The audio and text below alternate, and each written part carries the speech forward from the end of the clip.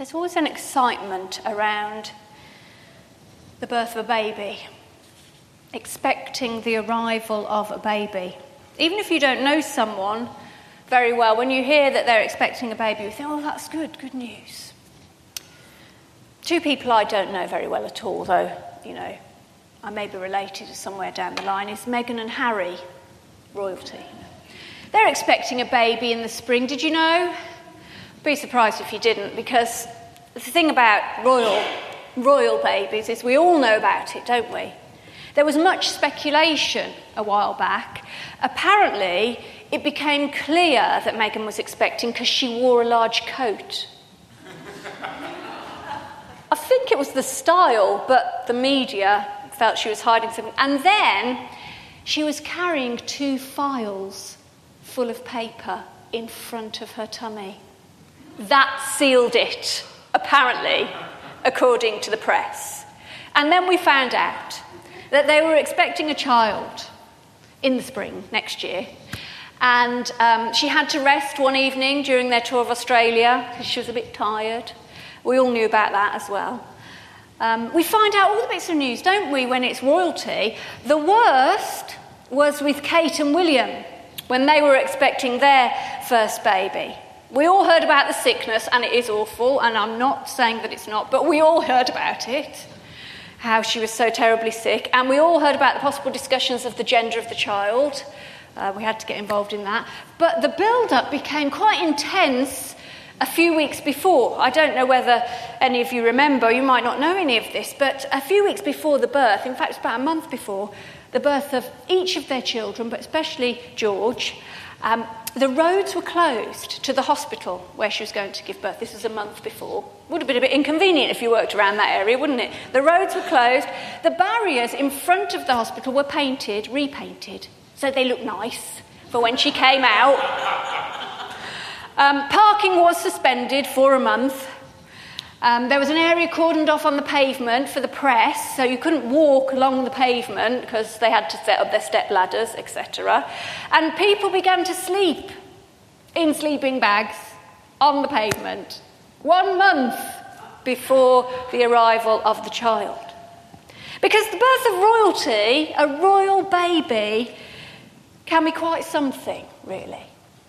And so I guess it's really no surprise that here in the Bible, the build-up to the coming of the Messiah, the birth of Jesus, is also quite something. It started, of course, by the prophecies in the Old Testament, years and years and years before, the Word of God that came through appointed people of the time, which paint this wonderful picture of the arrival of a new king. Prophecies from Jeremiah, Isaiah and Micah, among others, speak of a king who will reign wisely and do what is just and what is right. They speak of a king who will bind up the brokenhearted, who will proclaim freedom for the captives and release for the prisoners. They speak of one who will shepherd his flock in the strength of the Lord. We have words of one who will carry the name Wonderful Counselor, Mighty God, Everlasting Father, Prince of Peace, one who will eventually usher in the time of Emmanuel, when God will come to be among his people. And then, of course, as the story progresses, things begin to get a little bit more personal over time. Although just as grand, the angel Gabriel appears to Zechariah, a priest, serving in the temple in Jerusalem. He comes to tell of the birth of a son who will prepare the way for this wonderful Messiah, one John the Baptist. You see, from prophecies of years ago to priests in the temple of God, from appointed people to holy buildings. So far, up until this point, the arrival of the Son of God, the build-up to it, has been rather grand, in all the right places, until we arrive at our passage today. When, although once again we do have the angel Gabriel who is sent to pass on another message, this time it is for a young girl, a young Jewish girl, who lives in the town of Nazareth. Not a man, not a priest, not even a woman who is married to a man, and not a person living in Jerusalem either, but a young Jewish girl who is unmarried, who is inexperienced in life, who is unqualified, a young Jewish girl who lives on the edge of Jewish society, which compared to the prophecies, the prophets of long ago and the priests before her, to people of acceptable gender and respected standing, seems a totally odd choice to become part of the build-up to the most amazing arrival in history. And yet when the angel Gabriel appears to Mary, he arrives with these words: "You will conceive and give birth to a son, and you are to call him Jesus. He will be great and will be called the Son of the Most High. The Lord God will give him the throne of his father David, and he will reign over the house of Jacob forever. His kingdom will never end." Or if you like, when the angel Gabriel appears to this young Jewish girl, having followed in the footsteps of the prophets and appeared to the priest Zechariah, he says to her, "You will be the mother of the Son of God. You will be one of the main parts in the greatest story ever to take place." Now, following on from the route that this news has taken, after all the grand build-up and the important people in the right places, for the angel Gabriel to appear to a young girl in an obscure village who isn't even married and tell her she will give birth to the long-awaited Messiah is a little bit strange and a little bit risky. I mean, sure, we've got used to it because we read the Christmas story every single year and we know this is going to happen. But when we think about it, when we think about the society of the time, which was male-dominated, women were nothing, were nobodies. When we think about the credentials of those who had gone before, the prophets who were respected and held up, the priests who served the Lord.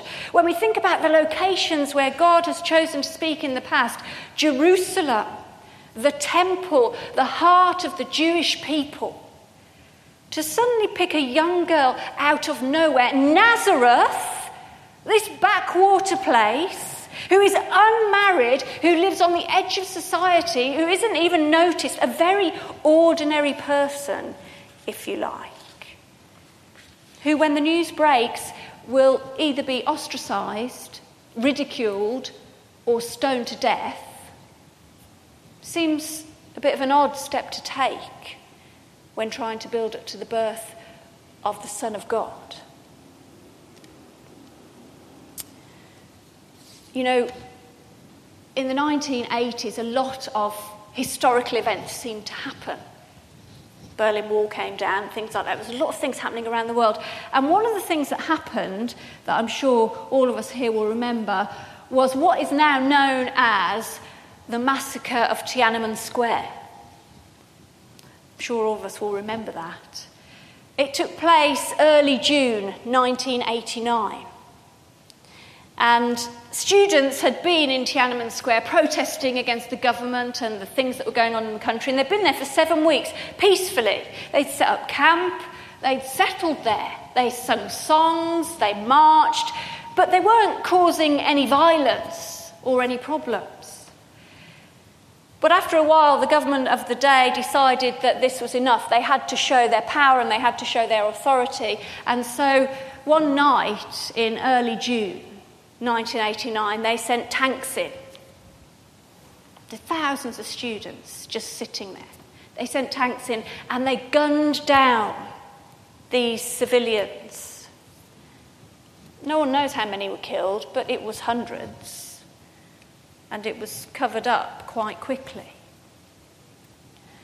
A couple of days later, when the tanks were still in the square, there was an image of a man who came and stood in front of a tank that was rolling into Tiananmen Square. And he had 2 shopping bags, and he was dressed in very ordinary clothes. And he stood there. And it was an image of these mighty tanks rolling up and stopping because one ordinary person had decided to stand in the way of the tanks. and they all stopped in a line. I don't know whether you remember it, but it was an image that was on the news. It was probably one of the only images that was captured by the Western media that was allowed to get out. And we all saw this ordinary man standing in front of these tanks. It's very famous now.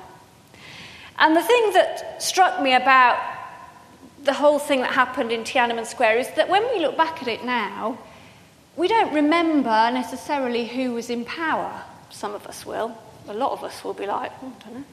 We don't remember the name of those in authority. We don't remember those who were in charge of the army. We don't remember all these people. But we remember Tank Man, as he is known.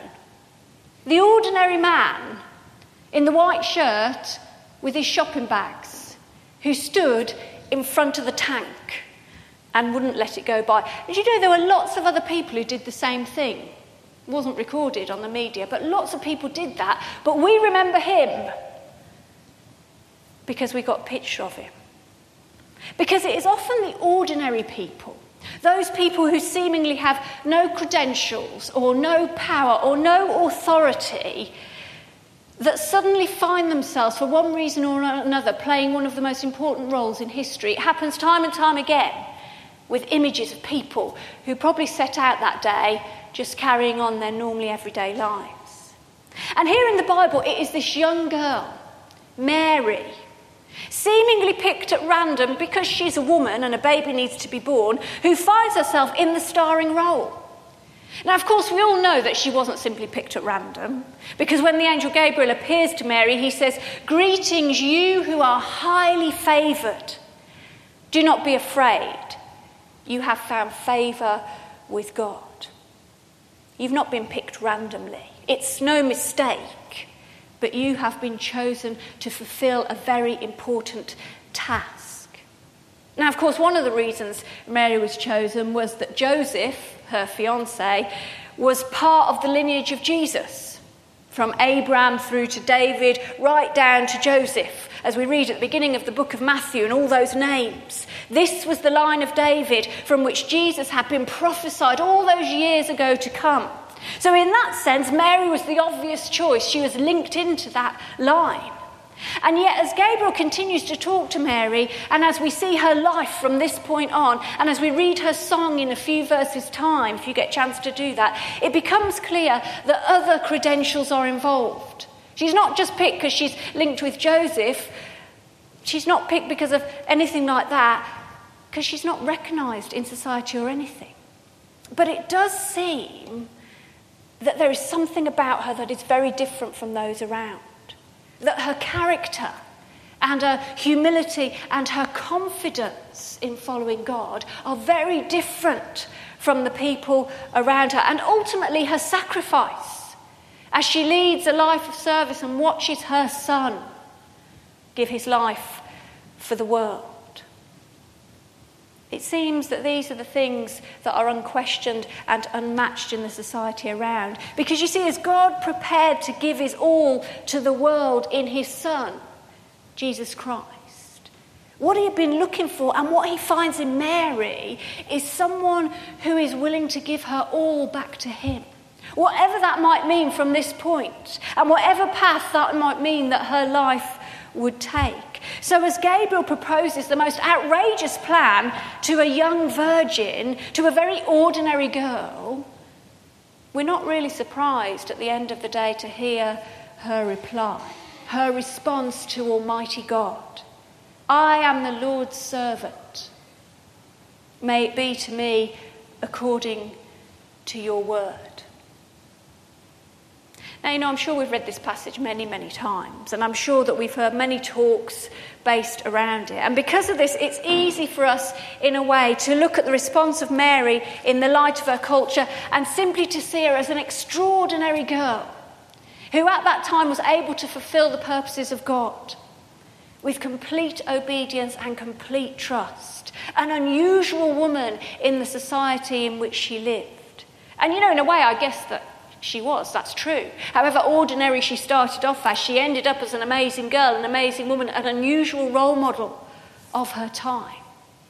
But to see Mary as this, and therefore either consign her to history as an outstanding human being, or put her on a pedestal and worship her would be to totally miss what God is saying, what is going on in this passage. Because, as we make our way through Advent today, as we ponder the things of Christmas and think about what that says to us, this passage is a challenge to each one of us. It's not about an extraordinary woman, it's a challenge to ordinary people. Or at least it should be. Because in a society in which credentials and qualifications are of utmost importance, and in a culture where people are judged by their standing in the community and their role in the world, in our society and our culture, where no one wants to be ordinary anymore, this passage is a real challenge to what we deem to be important. Because what it highlights, and indeed what the birth of Jesus highlights, is that although God chose the prophets and the priests to convey his message throughout history, although the build-up was grand and important, at the end of the day, when it came to the coming of the Messiah and how this would actually take place in reality, the credentials that God looked for were not our usual array of desires. They weren't things like what job we have, or how much money we make, or how much money we don't make, or what age we are, or who we know, or how many hours we work, or where we live, or how many children we have, or what our house is like, or what car we drive, or what life experience we have. They weren't things like how society sees us, or what gender we are, or how full our diary is, or how many people know us, or what circles we move in, or what qualifications we have to our name, or what qualifications we don't have, or how many friends we have on social media, or even how many good things we do in service to God. They weren't any of those things, which we can sometimes see as so important. Instead, the credentials that God looked for, and the only thing he was interested in when he chose Mary, was what she desired in her heart. And when he looked, he saw a woman who was willing to give absolutely everything to a God who had come to give everything to us.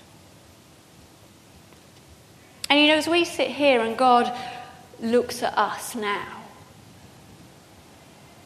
it's really good to know that worldly credentials don't mean an awful lot to him. That wherever we stand in society and whatever qualifications we do or don't have, God in one sense isn't really that bothered. But it's also a real challenge to know that when God looks for us to be involved in his story here on earth, the first thing he looks at is not what other people think of us or what we've built our life to be, but it's the desire of our heart. And the question, are we willing to seek to follow him? Are we humble in the way we approach him? Are we confident that what God wants will be the right thing, wherever it takes us, and whatever might happen to our lives?